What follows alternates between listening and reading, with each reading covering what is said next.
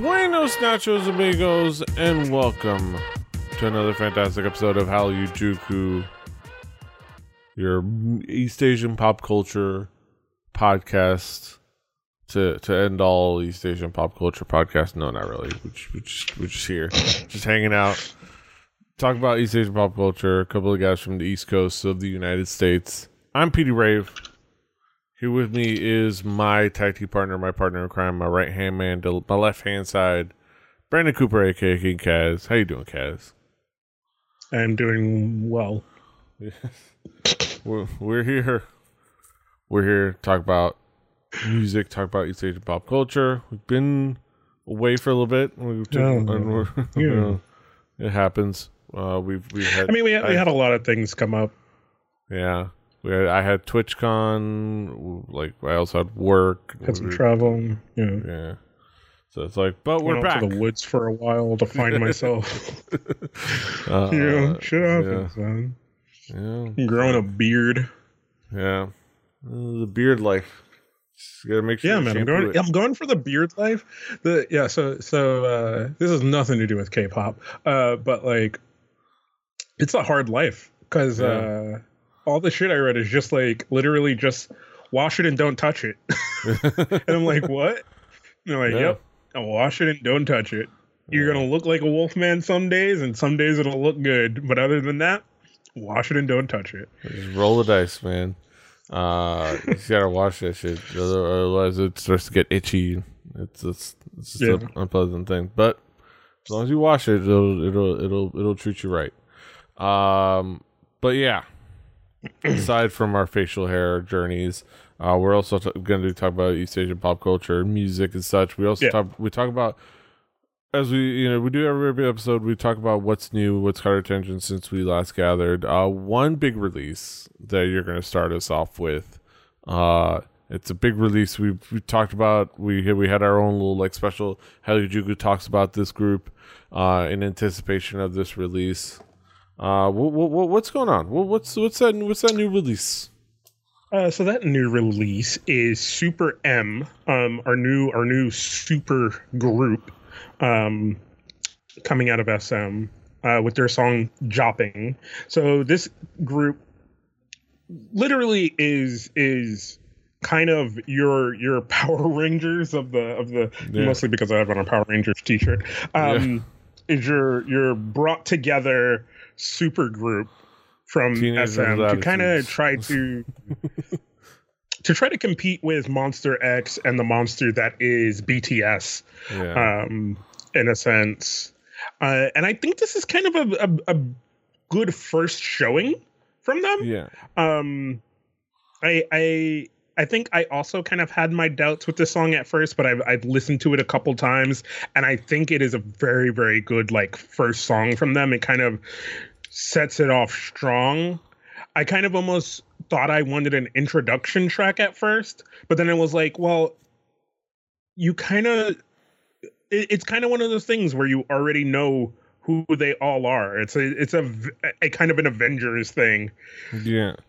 It's kind of like that, and it's definitely the effort is to, even if you don't know who they are, they're gonna sell it to you like you should know who they are. Like you already know who those people are. You do. Like, no, I kind of don't. No, you already know. You already know. It's okay. They're already a big deal. And I think this track is good. I will say, like, my big thing is like I'm not in love with it, but I think it's good. There are parts that I wish I had more. Like, I wish I had more of a chorus. But there's definitely a lot good. Like, I wish I had that chorus at all. All it has is pre-chorus. Like, and then like that moment you're waiting for like either like a chorus or like maybe even an instrumental drop where they just like say "we chop in" over and over again. It's just kind of like, oh, here's the next verse. Like, but it's good. Yeah. Like it's definitely meant to kind of be a like kind of big stadium kind of track. Yeah.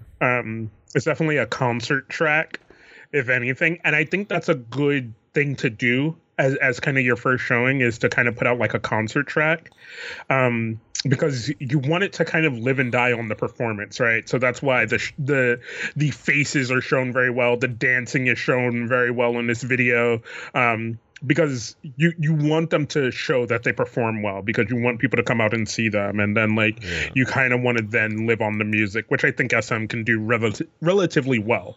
So I think this has put me in a good sense of excitement for this group. I'm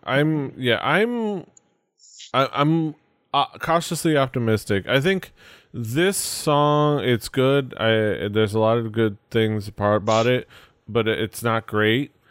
I don't know if it has sold me on the group, but the thing is, I'm coming in this, even without this track, I am optimistic overall about the group, at least a little bit. So this didn't really like stop that. But I'll have other thoughts about the group's path and their plans when we talk about the first headline later on, the B block. But I think this song, like I said, there's things that I wish it had more of, but I think overall it's good. I think definitely the thing that I feel is that it's definitely not as bad as people were making it out to be based off of the leaks. When the leaks happened and people were talking about the leaks, you'd swear this was the hottest mess. Like, it's like, I'm like, I get that it's not, and like I said, it's not great, and I get that there's parts of it where you maybe are lacking, but it's definitely not like the way people were making it. People were wanting to believe it was, I think, before they even heard the leak.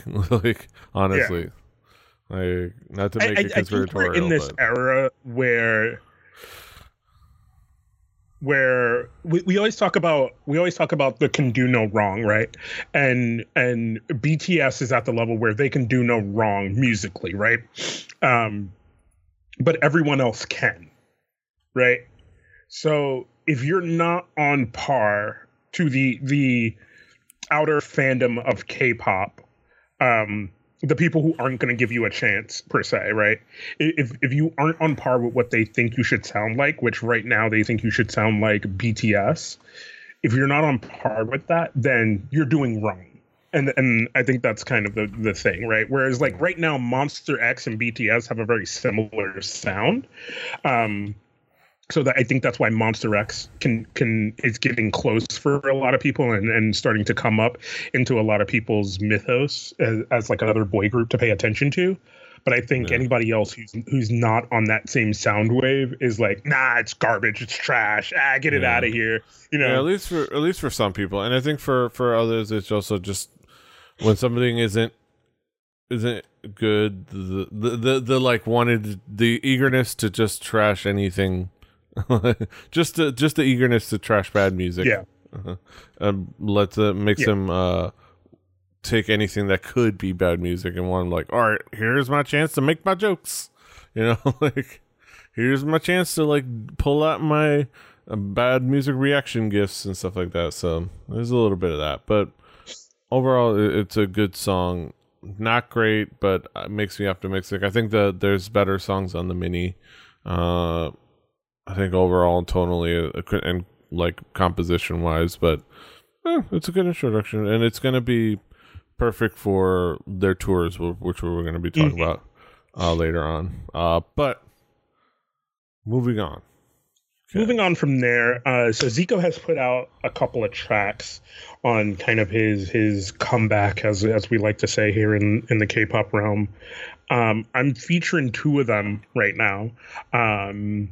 So one of them is a song called Human, which is kind of more R&B-ish, I want to say. More ballad. Not more ballady, yeah. I like it. I think it's really good. I kind of like the sound of it. And it kind of always makes me forget that Zico can sing really well. So it kind of has like this kind of emotional ring to it. As does the video. The video has like a very like high visual concept. and Zico also has a thing for goats all of a sudden in all these videos. There's a goat in them somewhere. If you go check out all three of them. The other one I'll probably do next week. But I wanted to feature these two because I really liked the sound of these two a lot. I liked kind of the contrast of all three songs as well. They're very different from each other. And because like you said with Human, it's but yeah, I don't know, kind of yeah. I mean, I don't know really much else to say for it. Then I think kind of have to check it out and listen to it. Yeah, I think it's fine. not to be negative, but it's fine. It's pleasant. It has a like a tone that I think is perfect for Korean radio, especially now. I think like the Super, I'm not in love with it, but I like it. It's a nice song, and I think it's perfect for like establishing his solo career. Kind of putting something super radio friendly, like perfect for like what the tone of sound that Korea wants. Which is I can't hate on that. I think strategically it works well for him. Yeah. So the other song I'm featuring this week is more of the rap side of Zico, and it's called Extreme, which you kind of clued me in has some deeper meaning. There's some issues, and we'll talk about it in a moment. But there's some issues with Zico in general right now, but which probably some K-pop fans, if there's anybody listening, as soon as we said Zico, they're getting the comment fingers ready. Probably already started their comments tonight without even listening to this far. Yeah. But yeah. But this one I also I like statement pieces. I kind of always like to give people their space to say their thing. And when you're in music, it's you have to kind of speak through your music, Yeah. And like it's a very statement rap song, very pointed in a sense.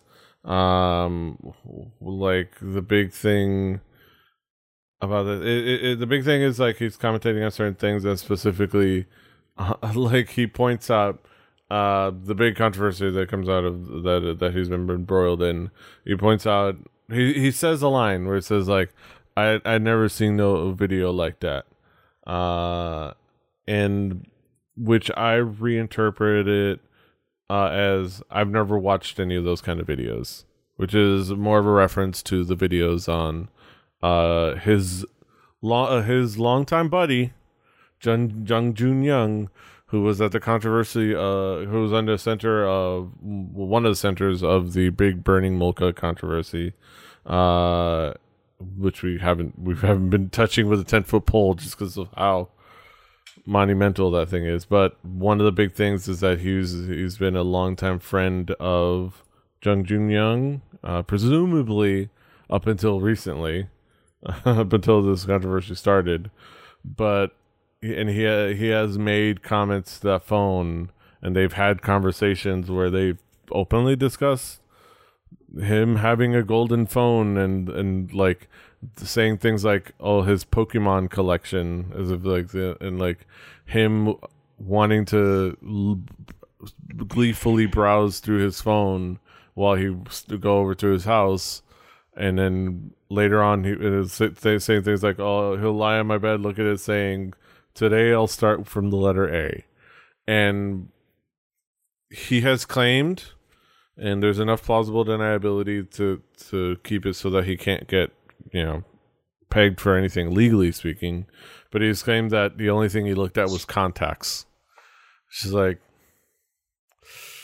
I don't know if anybody believes that. Like, so most people right now are presuming fairly so that he was aware of the kind of videos and stuff that Jung Jun Young was trading in. And since he was aware and did nothing, that makes him complicit.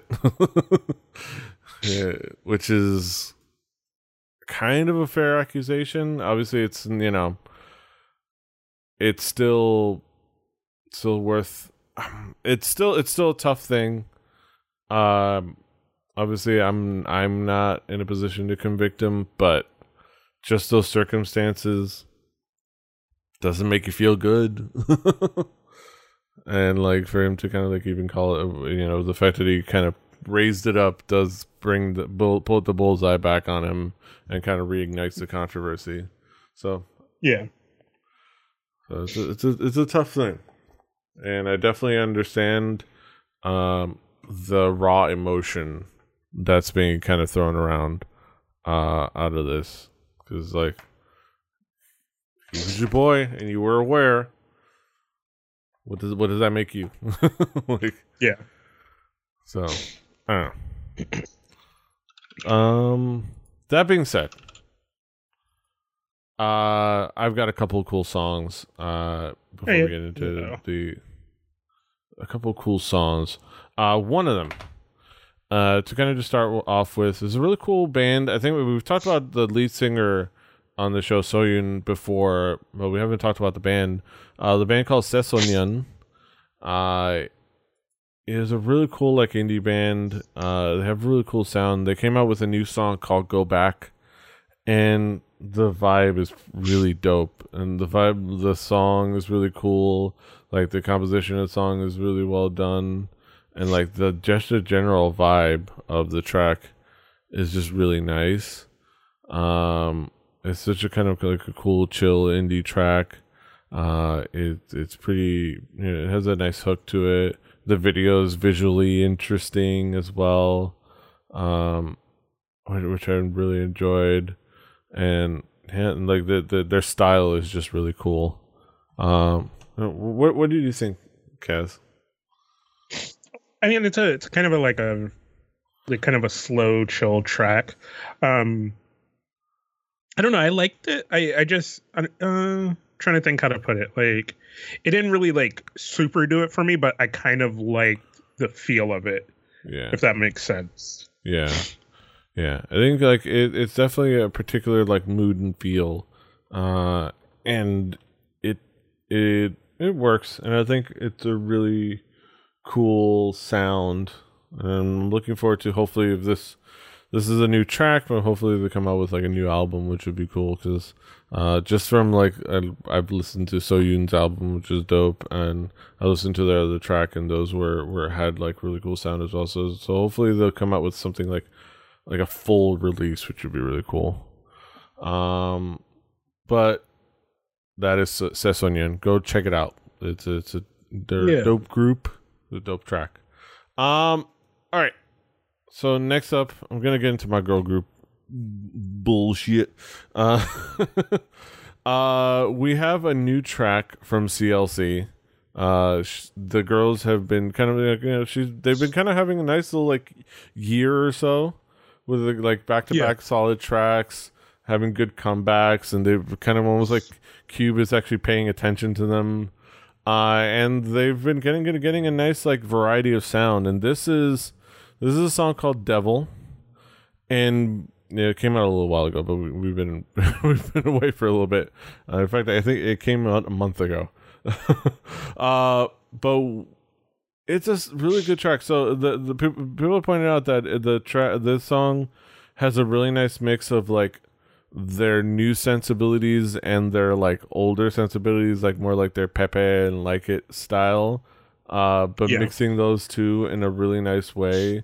It's like I think works really well. It's a fun, catchy song. It's cute, but it's not cutesy. It's like it has an attitude to it. They've adopted the Red Velvet music video idea of let's just have the members try to murder each other, which is really nice. Yeah. Classic music video idea. But you know what? It's not a bad gimmick to adopt. But yeah, overall, it's just a really solid song. I've really been enjoying this era from CLC, and I think they've grown into a really cool group. What did you think? They're not just a carbon copy of 4 Minute anymore. No. But yeah, no, I kind of agree. I like that they've found their own sound. I did really enjoy this song. I thought it was fun. And like you said, the video kind of gave me Red Velvet vibes, which I'm still all about Red Velvet. Mm-hmm. Oh yeah, I'm all about Red Velvet. They're right up there. But yeah, this is great. It's a lot of fun. It's fun to watch, and I'm looking forward to. Hopefully, so supposedly this is a digital single. Supposedly they've got an album, like a full album in the works. I think for like next year, which is like, which is I'm looking forward to, for sure. So more stuff from CLC. I'm glad. All right. Now we get to my big track. So Super M was a big track, but this is a big track for me. Honestly, like it came out. So it came out a couple of weeks after the other track. So it came out a little while ago, and it just has been in my playlist constantly. Like I've just been jamming to the song constantly ever since it came out. Dreamcatcher, who I love. Dreamcatcher is back with a special collaboration album with the game King's Raid. So they came out with a collaboration album with King's Raid, and came out with like a title track for the game. Okay, because I was gonna be like, this sounds like an anime, like not a theme, but like a middle song in an anime. Yeah, it's like and so much. And that's the vibe most of these like mobile games are going for anyway. So it's like, yeah, it works great for that. Dreamcatcher with this track called Deja Vu. And I've just been enjoying it. Like it starts off really, really nice build up, then explodes into the chorus, and then it comes back down, and it goes back up with the build up, and then it comes back down really nicely, and it has just a nice like feel and vibe to it. It's so much fun to listen to. It's really well made, really well written. It's like it's performed really fantastically. The choreography, if anybody's been watching like the live performances, that they've been really fantastic with the choreography. The visual elements of the video is fantastic. They all look great. I've just been in love with this song. Like it's just fantastic. Like you said, it's all the reasons why it makes a great like anime song. It's just because like it's just fits a mood and a style so well. What did you think? No, like it just kind of hit me because it like I was like, what anime is this in? Like, because it just reminded me so hard of like kind of a very anime ballady style song, and I really just enjoyed it. And I think it's like you said, it's really well done. Its themes and its kind of build up and how it kind of flows is really well put together. So I give a lot of credit to their producers and how they put this track together. So yeah, definitely a song worth checking out. Also, definitely an album worth checking out. I already have mine. I pre-ordered that shit, and comes with a nice pictures, a nice booklet. But yeah, Dreamcatcher. Yeah. Also, we're checking out. So the other really cool thing, because this was done in conjunction with the game, they actually did like a moving illustration music video, which is really dope to further along the anime theme feel. It's literally just moving comics. It's not an animation. It's more like how have you ever like, I think how they do a lot of like comic books in like their digital forms where they're like, it's the still frame, but like one of the layers like moves with almost like with the action. Yeah. So it's like, more camera movement than a lot of animation movement. There's like very little frames and actual animation. There's some, but it's very like you said, it's kind of an animated comic book. Yeah, but I think it's really cool, and it worked. It's a really nice video. It's fun, and they also randomly it's in the show notes, but they also released a Japanese version. just like, oh yeah, there's also a Japanese version. It's like, okay, that's out of nowhere. Like, there's no way there cannot be. It has to be. Exactly. So Dreamcatcher, more amazing stuff from Dreamcatcher. I love them. I'm looking forward to more from them. So, but that brings us to the end of what's new. We get transition over to our headlines. So catch you on the flip side.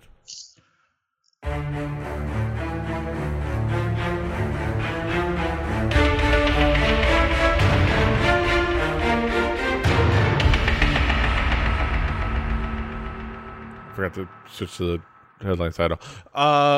Welcome, ladies and gentlemen, to the headline segment here on Harajuku, where we talk about some topical topics in the world of East Asian pop culture, things that are going on, things that are happening. All right, let's get down to it. Let's bring it back to Super M. So Super M has been doing a lot of things. I would say the Super M have been planning. SM have been planning a lot of things for Super M. They had their release. They had a whole live stream where they performed their songs live at at Capitol Records, and all spoken English and the best that they could. Mark obviously being the actually really fantastic at it, but everybody else doing a great job with their prepared statements, but doing a great job. I will say that during the live stream, they had the weird moment where all right, now it's Joppin', and then they played the music video, and people were in the chat, and people were watching, like, are we just gonna watch the music video? Are we just gonna watch the music video? Like, are they not gonna perform it live? And then we did, because at first when they were playing the intro, I figured, oh, this is a cool, like, include the intro from the music video while you lead into the live performance and blah blah blah, nice. But they just played the music video, and then they then they finished it, and they had a little intro, and then they cut to the stage and had a whole, like, dramatic intro, and then they performed the same song. It's like, here's Jopping again. It's like odd. But that being said, Super M announces North American concert tour. This is off of Soon P. With Super M's debut coming up this week, or having happened, the new SM Entertainment Group has announced their first North American tour. The group will be kicking off their We Are the Future live tour on November 11th at Dickies Arena in Fort Worth, Texas, and the first leg of their tour will include a stop at the famous Madison Square Garden in New York City. It includes Fort Worth, Dickies Arena, Chicago, Illinois, Atlanta, Georgia Arena, Infinite Energy Arena, Eagleback Arena in Washington, D.C., Madison Square Garden, Viejas Arena at San Diego, California, The Forum, SAP Center in San Jose, California, Showware Center in Seattle, Washington, Pepsi Live at Rogers Arena, Vancouver, BC. They're doing an arena tour. They've released a mini. Yeah. This is definitely a play.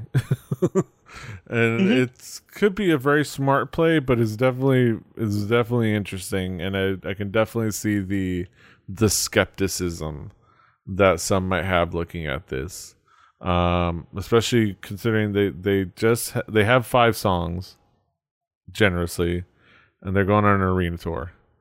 This is the Blackpink paradox. They're going on an arena tour with not enough music to play a full set. Yeah. Well, so here's the thing, though, about doing that, right? Is they could Taemin has some solo songs. Yeah. You have a couple of the boys from NCT. You could do a couple of NCT songs, with them in between the mix of the 5 songs. And I think doesn't Kai and Baekhyun have a song together? I think we may have even talked about it, but let me search the notes. Yeah. So if you think about it in that context, there are more songs they can perform. But as a group, yes, they only have 5 songs for an arena tour. And if you're listening to this now, tickets are already on sale. They went on sale October 5th at 10 a.m. The tickets do come with so if you purchase a ticket, you are gifted as part of that purchase the mini album, which came out on the 4th of October. Which is kind of standard nowadays, where you get the album when you go to the concert tour. It's what helps people chart on. It's what helps people sell albums to chart. Yeah. So but it's interesting. So they're definitely not selling out Madison Square Garden, at least not realistically. But I did see a lot of different opinions online and talking about it and not just opinions, but what was it, speculation. And I think and I wish I had the comment up here, but it was somewhere online, I think on Reddit, where they were talking about, well, it's they're obviously not going to fill Madison Square Garden, but they're probably going to try to mostly fill the lower bowl of Madison Square Garden and have a nice show at all these arenas, maybe just at the lower bowl, not sell all the seats. And then media play that they debuted with an arena tour.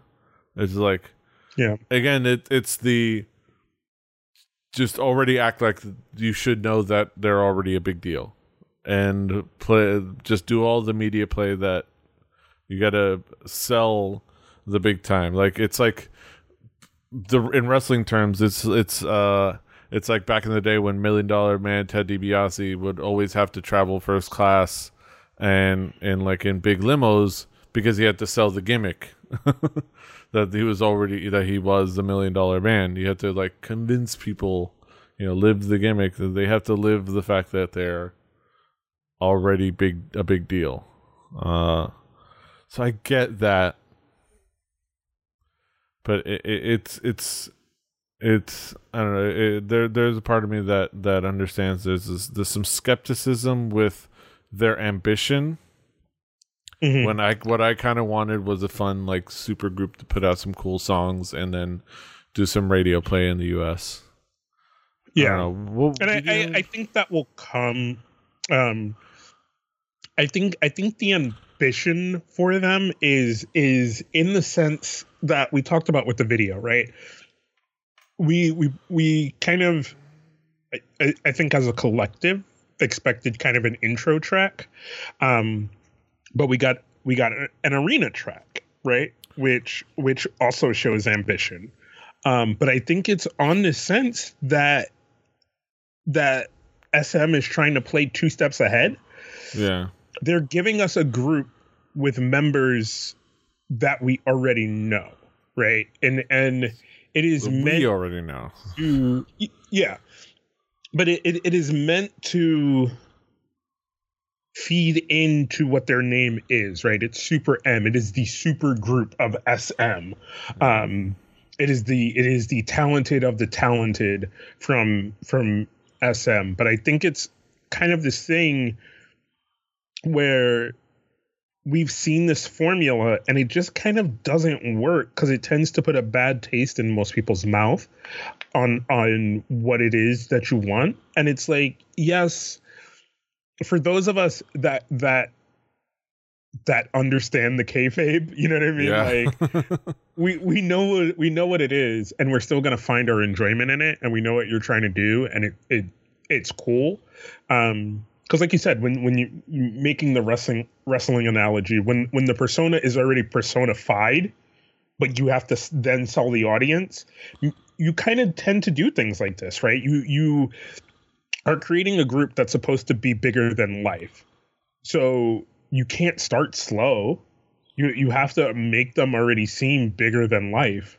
So I understand it from that perspective, but then at the same time, I maybe trust SM a little more than I did YGE with how they did this, how they went about this the same way with Blackpink, because I think SM is going to continue to push forward with the kayfabe, as though we know with YGE they're gonna push the kayfabe and then they're gonna forget their own script. Yeah, like, you know what I mean? I feel like SM understands the steps that they're trying to take, and I do believe they can play 2 steps ahead. Yeah, I think it's the concern, and the concern I always had, even, and I didn't voice it when we had our talks, but it mostly because I was mostly optimistic, but the concern is they keep saying Avengers of K-pop. They keep saying Avengers of K-pop, when the reality is BTS are the Avengers of K-pop. The concern is that they're trying to be Avengers of K-pop, which makes them the Justice League. Which, and as much as the two of us, like DC, the movies have not been on par with their ambition of wanting to replicate the MCU. Right. Like even when because they're trying to get to point E when they haven't gone from point A to point B to point C. They believe they've gone from point A to point B to point C because they're using these members from groups that have existed before, but they don't realize that they've put them into a whole new path, and they still, from that new path, have to start from the beginning. It's a concern, and I only voice the concern because I want these guys, these artists, these performers to succeed. And my concern is, okay, are you putting them on the path to succeed? Because I want them all to succeed, because I'm not necessarily been won over by NCT, but I would also still want them to all to succeed. I love EXO, I love SHINee, and I want them to do well. And are you doing what you need to do to put them on the path to do really well? And that's my concern. Are you putting them on a path that maybe stilts their success? That's my big concern. I don't know. What did you think? What do you think? No, I mean, I kind of agree with that assessment, but I think as long as they try to stay just 2 steps ahead, you know what I mean? Like you can skip a step or 2, but don't make it more than 2 in that sense. Whereas your comparison with DC is they're trying to skip way too many steps ahead. Yeah. Whereas they should have stuck to the formula of only being 2 steps ahead. You know what I mean? Like slow, kind of pace your shit in a better, more manageable sense. Don't play catch up. You know what I mean? Like don't live in the factor that you feel like you're behind. Just do what you need to do, but do it at a quicker pace. And this is close to teetering that line where you're going for a thing, right? You're going for a group that can sell arenas. So you try to live in that kayfabe, but don't go so far ahead that you think you deserve to sell arenas. Yeah. And that's where I think the idea of somebody pointing out that like I said, that somebody pointed out that they could probably just be selling, okay, they're at the arena, but they're selling the less, they kind of play that arena, maybe not try to sell the entire arena, just sell the lower bowls, things like that, just manage expectations, but using that just to simply media play that they sell arenas. So I can definitely see that. I hope for the best. Hope for the best. All right. Let's talk about something stupid. Yes. Speaking of SM, some stupid. SM Entertainment is now planning their own cryptocurrency. Just what everybody wanted. This is a month ago. This is kind of a month-old headline, but I had to talk about it because it's silly. Because it's silly. SME has refused to meet the demands of their shareholders. This is an ongoing thing of. Also, it comes out to there's a company that Isuman has that they've been funneling money to. Most likely it's all involving embezzling money and shit like that. So there's been a fight with the shareholders. But don't worry, they have a plan. And that plan is apparently starting their own cryptocurrency. SM Entertainment, one of Korea's top three pop talent agencies, is planning to build its own blockchain network with a native cryptocurrency as it battles a shareholder revolt and a falling stock price. Ju Sang-shik, director of the company's technology arm, CTAI Labs, made the announcement at the Upbit Developer Conference in Incheon on September 4th. God, no. All these things. According to a report from local media outlet IT Chosun, Ju said the company is aiming to develop a blockchain network that would allow fans to be more engaged with the entertainment ecosystem by investing in artists' work through cryptocurrencies. The director provided few specifics about the technology, but said the firm aims to make use of the concepts of both public and private blockchains, and is currently talking to potential partners to build the network.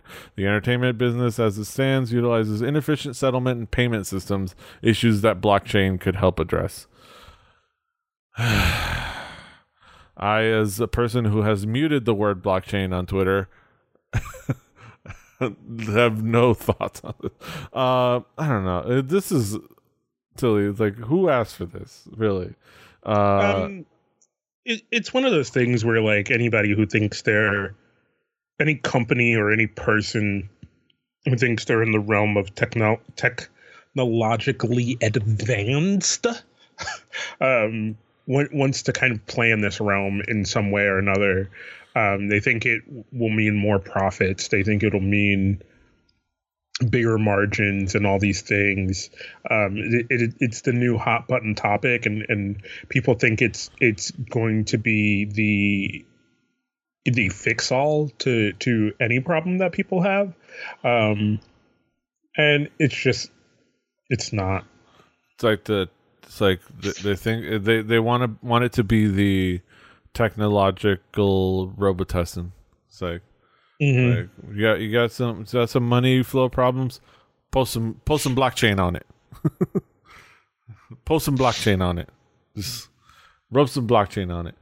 I think that's all there is to say. Yeah. So you want to move on to drama? Let's move on to the drama. So the big thing that's been happening that I haven't really been looking at too much, that I've kind of been staying away from, has been the general controversies surrounding Produce 101, PDX 101, and the kind of encompassing other shows like Idol School, where there's been controversies about, particularly PDX 101, over vote rigging, over vote, like smudging, fudging the accounts and things like that. There's been readily available evidence of it, which is more points to Mnet getting sloppy. I've been mostly staying away from it, mainly because of my stance of it's a reality show. Of course, it's rigged. It's a work. But it's been getting kind of momentum because, you know, the fandoms are perturbed. They're upset. So they're in full force because it's unfair. Me, of course, and as much as so. My mentality with that part of the controversy has been obviously that everything is a work. Obviously, it's all worked. You know, as long as it's entertaining, people are gonna, you know, work things the way so that, especially when you're picking a group, you have your people that you probably already had in mind, and that helps. That also usually, if you have, say, people already signed the contracts or agreements already set up, predetermined, that way you can have those things set up with time so that you can build the narrative of the show around the outcome so that it all flows well, and then the logistics afterward makes sense. So all of that didn't bother me. Bothered a lot of people, but didn't bother me. But then it started to get into seriousness of the police finding evidence of these things, and there's been raids at entertainment agencies, which has gotten serious. And then that has followed up with former contestants kind of speaking out about their treatment at the shows, which is now, as we get into this stuff, is where I start to, okay, this is where I'm going to engage. Because now we're getting into, okay, yes, there's favoritism, but also let's talk about your treatment of people that you have on your TV show. So I'll start with this one. PDX 101 and Idol School contestants and companies speak out about preferential treatment. As reports emerged that police had found evidence of rigging in Produce X 101 and Idol School was under investigation, along with basically the rest of Mnet survival shows. Contestants for these two shows spoke up about how, even aside from any voting controversy, things were unfair behind the scenes as well. NBC News interviewed a contestant who talked about the unequal airtime, which is kind of an open secret, and also the same so that some contestants get to know missions in advance, which is seemingly not an open secret. So this is the quote. A trainee who appeared on Produce X101 was interviewed anonymously. He described how from the start only some particular trainees were filmed and shown on air. Yeah, and also some trainees knew a mission song in advance and practiced for it. He stated that some of the contestants already knew a mission song because one of the trainees had shared the information. Quote, we asked him about it and he said that his dance teacher had told him, end quote, said the trainee. Additionally, they talked about to an agency head that said people discussed how things seemed predetermined. The head of an entertainment agency also said that it was an open practice for the production team to have already chosen who they liked, brand known as among viewers as PD Pick. He said, quote, I heard people say things like, it seems like a few agency already knew the list, and it seems people were already aware of it. Furthermore, the contracts were revealed, basically showing that the show gets everything, the contestants don't get much. In its October 4th report, NBC stated that when a song was released, 1 million won is given to the agency. 1 million won, about $837, like a grand or so, is given to the agency of the contestants, with the contestant only get tens of thousands of won, about tens of dollars from that amount.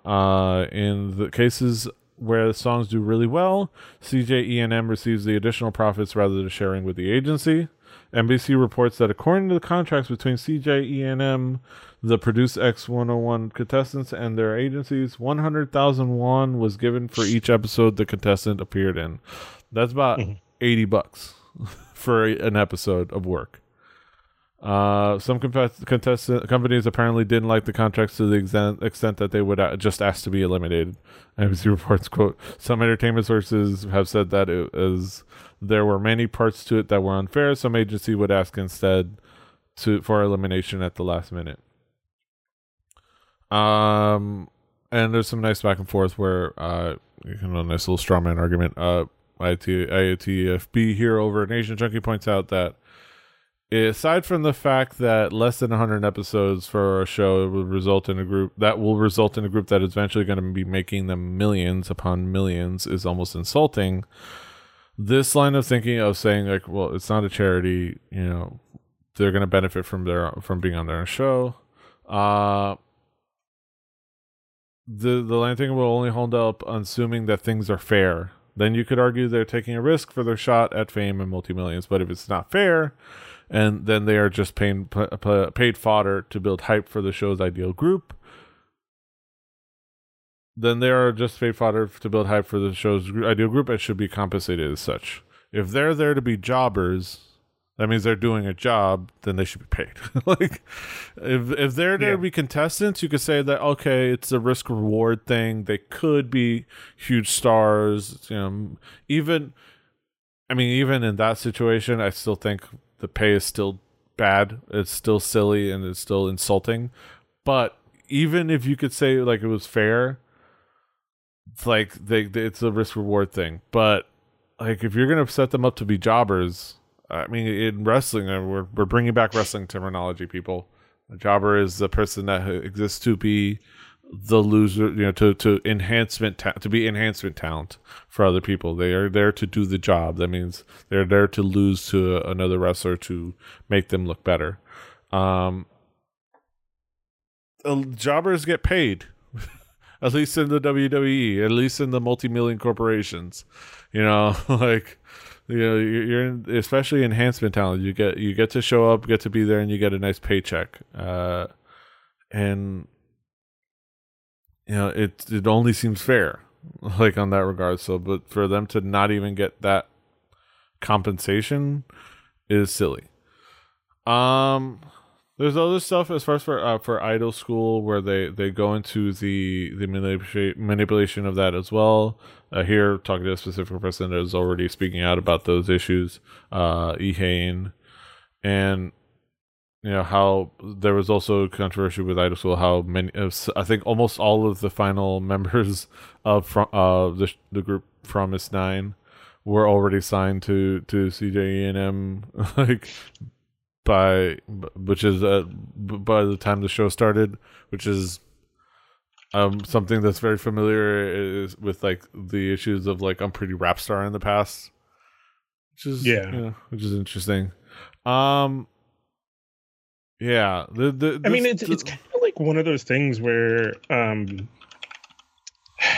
like you said, right? We're used to this in America, and maybe we're missing something in a cultural sense, like,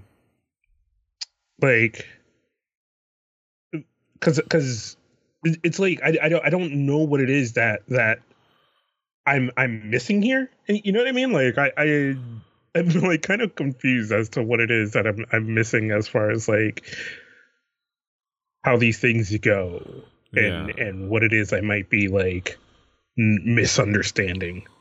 Yeah, I think a big part of the uproar is, I think, a little bit people and fans getting themselves too worked up over something that should just, they should just like understand that and accept that it's worked. Like, that's how reality TV works. But I think the main controversy that I think is worth looking into is, okay, but how are you treating these contestants? like the treatment is, like, the big thing for me, where I'm like, okay, this is the issue right here.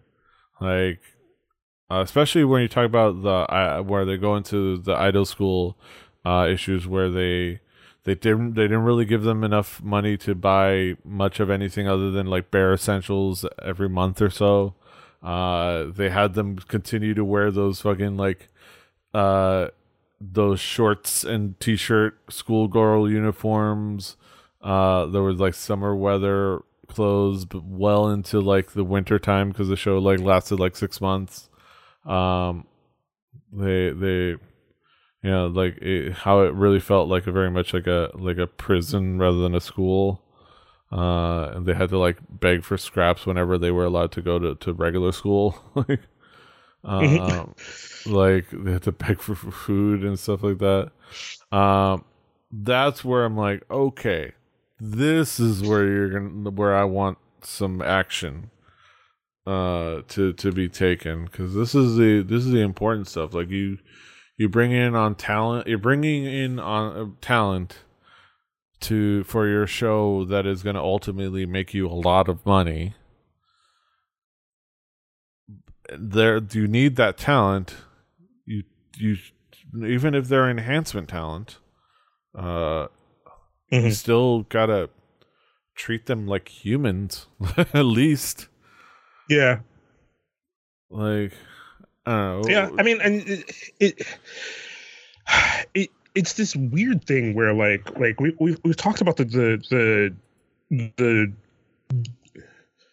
use of people in K-pop, right? And how they use people, kind of chew them up and kind of throw them out. I don't. It's like, it's hard, right? Because I don't know. And, like, I don't know, man. It's just hard to fathom what to do with it and what to do with that information. And sometimes it's hard to fathom like how you should feel about it. Like, I don't know, man. I'm so conflicted about a lot of things when it comes to this stuff. Yeah, well, this stuff. I think the one thing, I mean, we can take solace in, but the one thing we can at least say to ourselves is, it's not just a K-pop thing. Like, it's the entire pop music industry. So for all, it's a lot of industries until they get caught. Yeah, there's a lot of industries until they get caught, until people unionize. Really. It's a lot of industries like I've the whole the fact that they chew them up, spit them out. They chew up the young talent, spit them out. The entire pop music industry, the entire media industry does that. They chew up young talent and spits it out. And I've been formulating my thesis on that. In that I think the only difference with the Western, just comparing the pop music industry, let's just zero in on those. The Western pop music industry and the East Asian pop music industry, they both take young talent and chew them up and spit them out in various ways. Your everything we talk about K-pop and in the West, talk about your like Miley Cyrus's and your Demi Lovato's and your like Aaliyah's at the extreme situations. They use them. And once they're done with them, they let them go, or worse. Not to intimate certain things, maybe not to. Not that I'm intimating that R. Kelly had Aaliyah assassinated to cover up his crimes earlier than we could uncover them, but But I think the main difference I've been formulating is that the only difference is that where the East likes to stamp people down and make people less than, and it's like the collectivists, you need to earn our love and respect, otherwise we're just gonna neg you, and especially if you've seen that clip of that random staff member giving nondescript negative feedback to BTS after their concert, saying, you didn't try hard enough. I'm like, bitch, they're BTS, they've tried their artists. It's the whole negging, pushing down. The West, they gas them up. They put them on a pedestal that they can only fall down from, and then until they're done, and then they just discard them. It's just it's two means to the same end. It's still milking whatever, taking a young talent and milking whatever money you can from them, based on your treatment on them. It's just a different means to an end based on different cultures, but ultimately it's just the end result and the overall feeling is the same. So it's I don't know. At least that's what I've been formulating in my head. Yeah, I have nothing from there. Yeah. Moving on. Speaking of reality shows that are going to screw contestants over, YG Entertainment's My Major is Hip Hop now show searches for new talents to screw over. This is an Asian Junkie article. YG Entertainment have reportedly wrapped filming on a hip-hop reality show called My Major is Hip Hop, finding talent at universities, but they don't have a way to broadcast it yet, so there's been a delay. A report by the outlet on October 2nd states that YG's new hip-hop program, My Major is Hip Hop, a literal title, has wrapped on filming. However, it's reported that the show has been postponed for the time being after discussions about scheduling with the broadcasting company. The show's broadcast date is therefore undecided. Sports Donga states, quote, according to sources, it's seen that considerable factors in the decision to postpone scheduling are the public criticism evoked by some artists from YG Entertainment recently, as well as owner risk. Risk or loss for a company based on the actions of its owner. Quote, My Major is Hip Hop is a show that aims to discover talented rappers through checking out hip-hop clubs at famous universities. It's directed by Lee Sang-yoon, who was at the helm of the fourth season of Show Me the Money and was chief producer of Produce 101.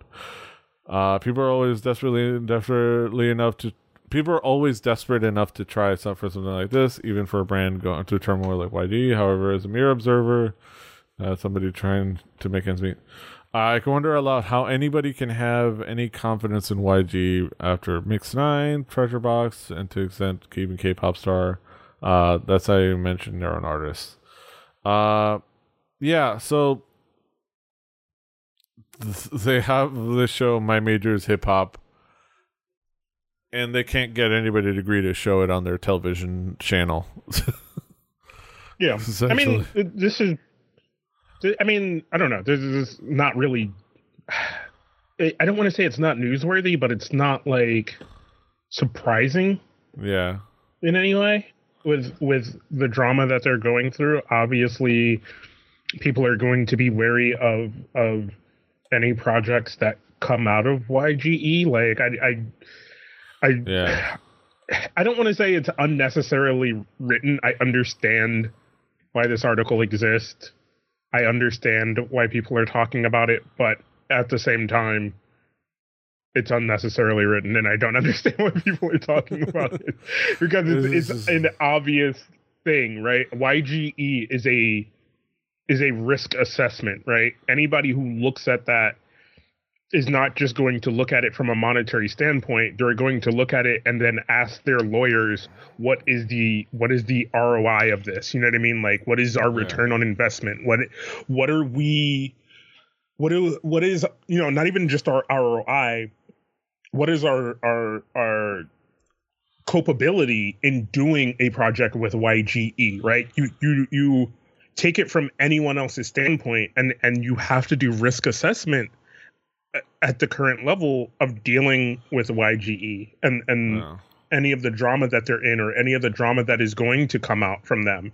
So it's just one of those things that, yes, people are going to be wary of them. Like, yes, this is a project that is probably doomed to fail due to their recent transgressions. Like, yeah, it's just one of those things. This is one of those things. It's just fascinating. Yeah, we'll see what happens. But I don't like, and they have to keep making projects because they have to try to like save face in some way, shape, or form. But they have definitely lost a step. So it's I don't know. It's an affront of what they really should be doing is sitting on their hands for a while, but they also can't afford to do that. Yeah. So it's hard. So it'll be fascinating. But I mean, good luck to all the people involved. Let's see. Moving on. I wanted to throw in something, just a nice little fun little. I didn't want to end on like just dunking on YG as much as fun as that is. I wanted to end on a little fun part because I wanted to further. This is a further like entry into our planning our Japan trip. Where Harajuku goes to Japan. Harajuku goes to Harajuku in full effect. So this is something that caught my eye because it's the top article on Sora News. But I thought it was cool. All you can drink deal lets you chug down unlimited alcohol at 138 Japan locations for a month. At just $37, you can easily get your money back with just 10 drinks. Sitting down at restaurants and socializing at pubs used to be a lot of fun in Japan, but the recent consumption tax hike has people willfully examining their wallets, wondering if entertainment is really worth the price.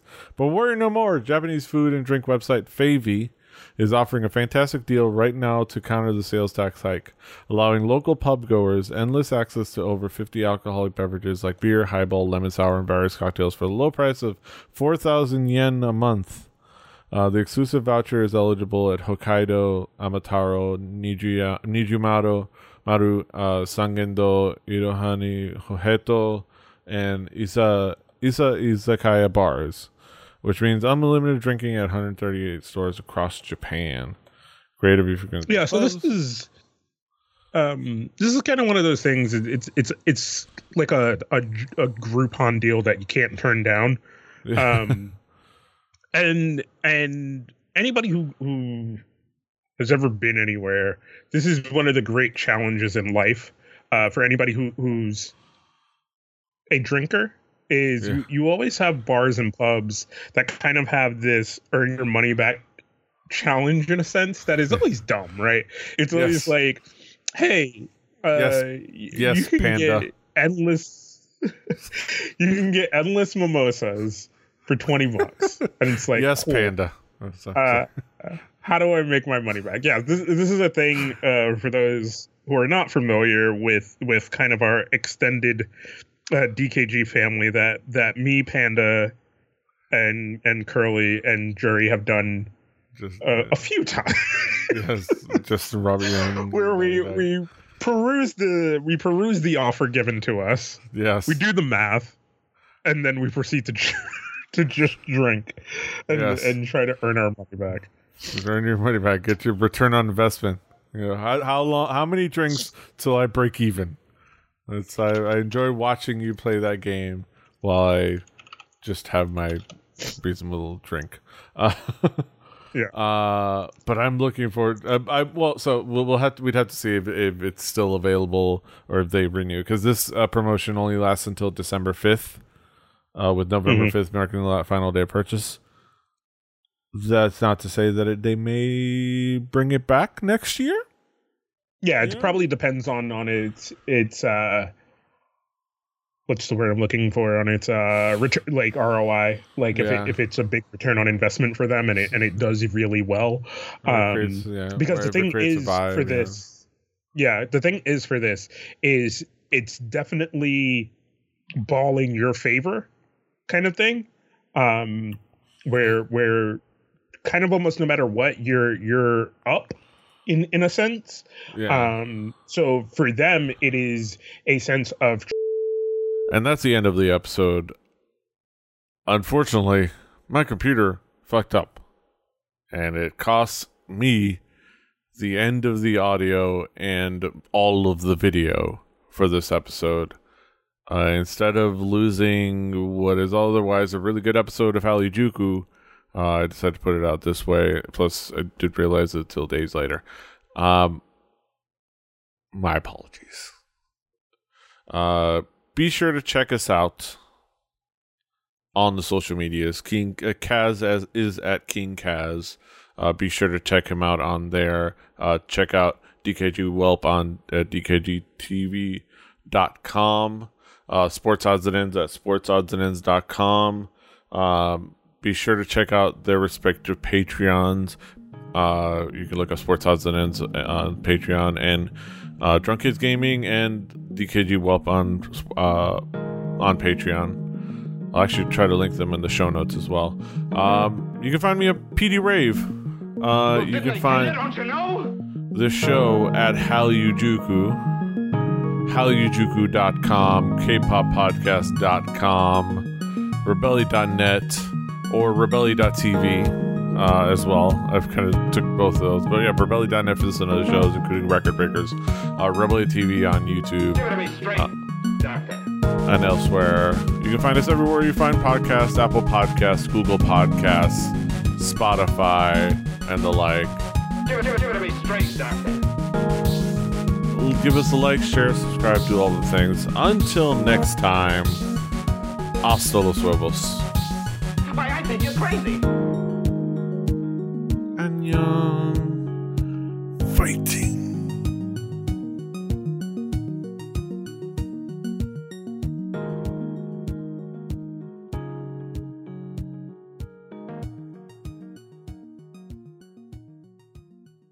Diamond Club hopes you have enjoyed this program.